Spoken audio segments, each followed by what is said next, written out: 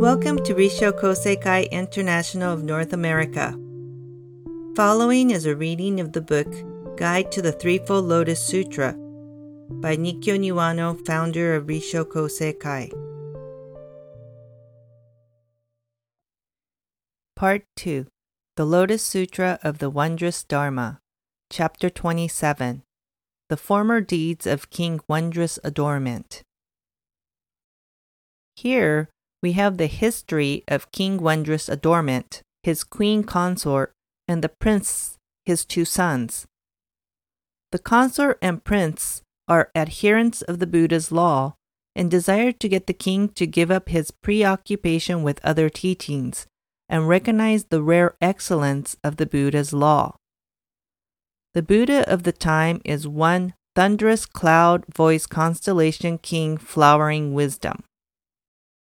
The prince have heard his preaching of that loftiest of things, the Lawflower Sutra, and they ardently wish to get the king also to listen. They consult their mother, who advises them that nothing short of a miracle will work. Accordingly, the princes go before the king, leap into the air, and walk about in the sky.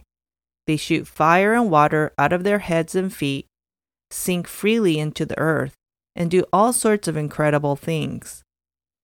The king is astonished, and when he asks them where they have learned such godlike powers, they inform him that their master is the Buddha, thunderous cloud, voice constellation king, flowering wisdom, who teaches the Lawflower Sutra.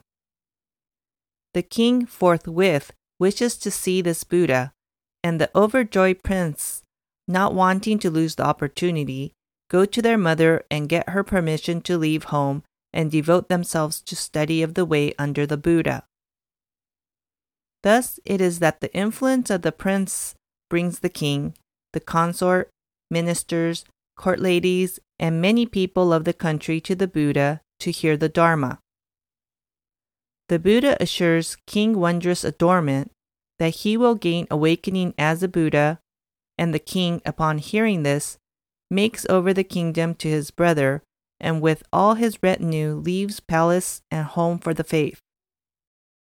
After long practice, the king attains high state in the teaching and reports to the Buddha that it is owing entirely to his sons, the prince, that he has come to this. The Buddha confirms that indeed this is true, and that a good friend and instructor is certainly worthy cause that brings many to the Buddha and moves them to seek the Buddha's knowledge. We should not take the miracles performed by the prince literally, for what is meant here is that, through faith in the Buddha's Dharma they had studied, their character had altered, and in consequence their conduct in daily life had undergone a complete change. This was apparent to their father, and the demonstration in actual conduct was what proved the merit of the Buddha's law and roused their father's interest. While it is important in leading people to teach the Dharma of the Buddha, what really works is demonstration in action. This is particularly so when the people we try to reach are in our own families or where we work, for whatever we may say about the Dharma, unless our conduct wins admiration, far from winning people over, we are likely to make others despise or doubt the merit of that Dharma. That is why the story takes the form it does, and the prince's mother is a wise woman in commending demonstration. Still, their father the king is admirable too, in that he is ready to set aside his prejudices and turn his ear to the truth. One who would grasp the truth must have just this kind of mental flexibility. There is yet another important lesson here in the way the king's faith affects his ministers, household, and subjects. The right faith of a person in a position of leadership has vast influence, certainly, but there is also a serious problem in such influence.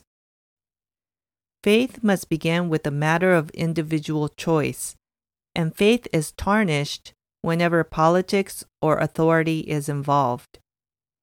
But when a respected leader has faith in the true Dharma, many people are affected as a matter of course, and there is nothing tarnished or tarnishing about the working of such an influence. In fact, it is the most wholesome influence of exactly the right kind. Right faith, then, is something to be desired in people who are in positions over many others. They need exert no pressure, for the quality that the true Dharma calls forth in their persons will inevitably affect those under them for the better.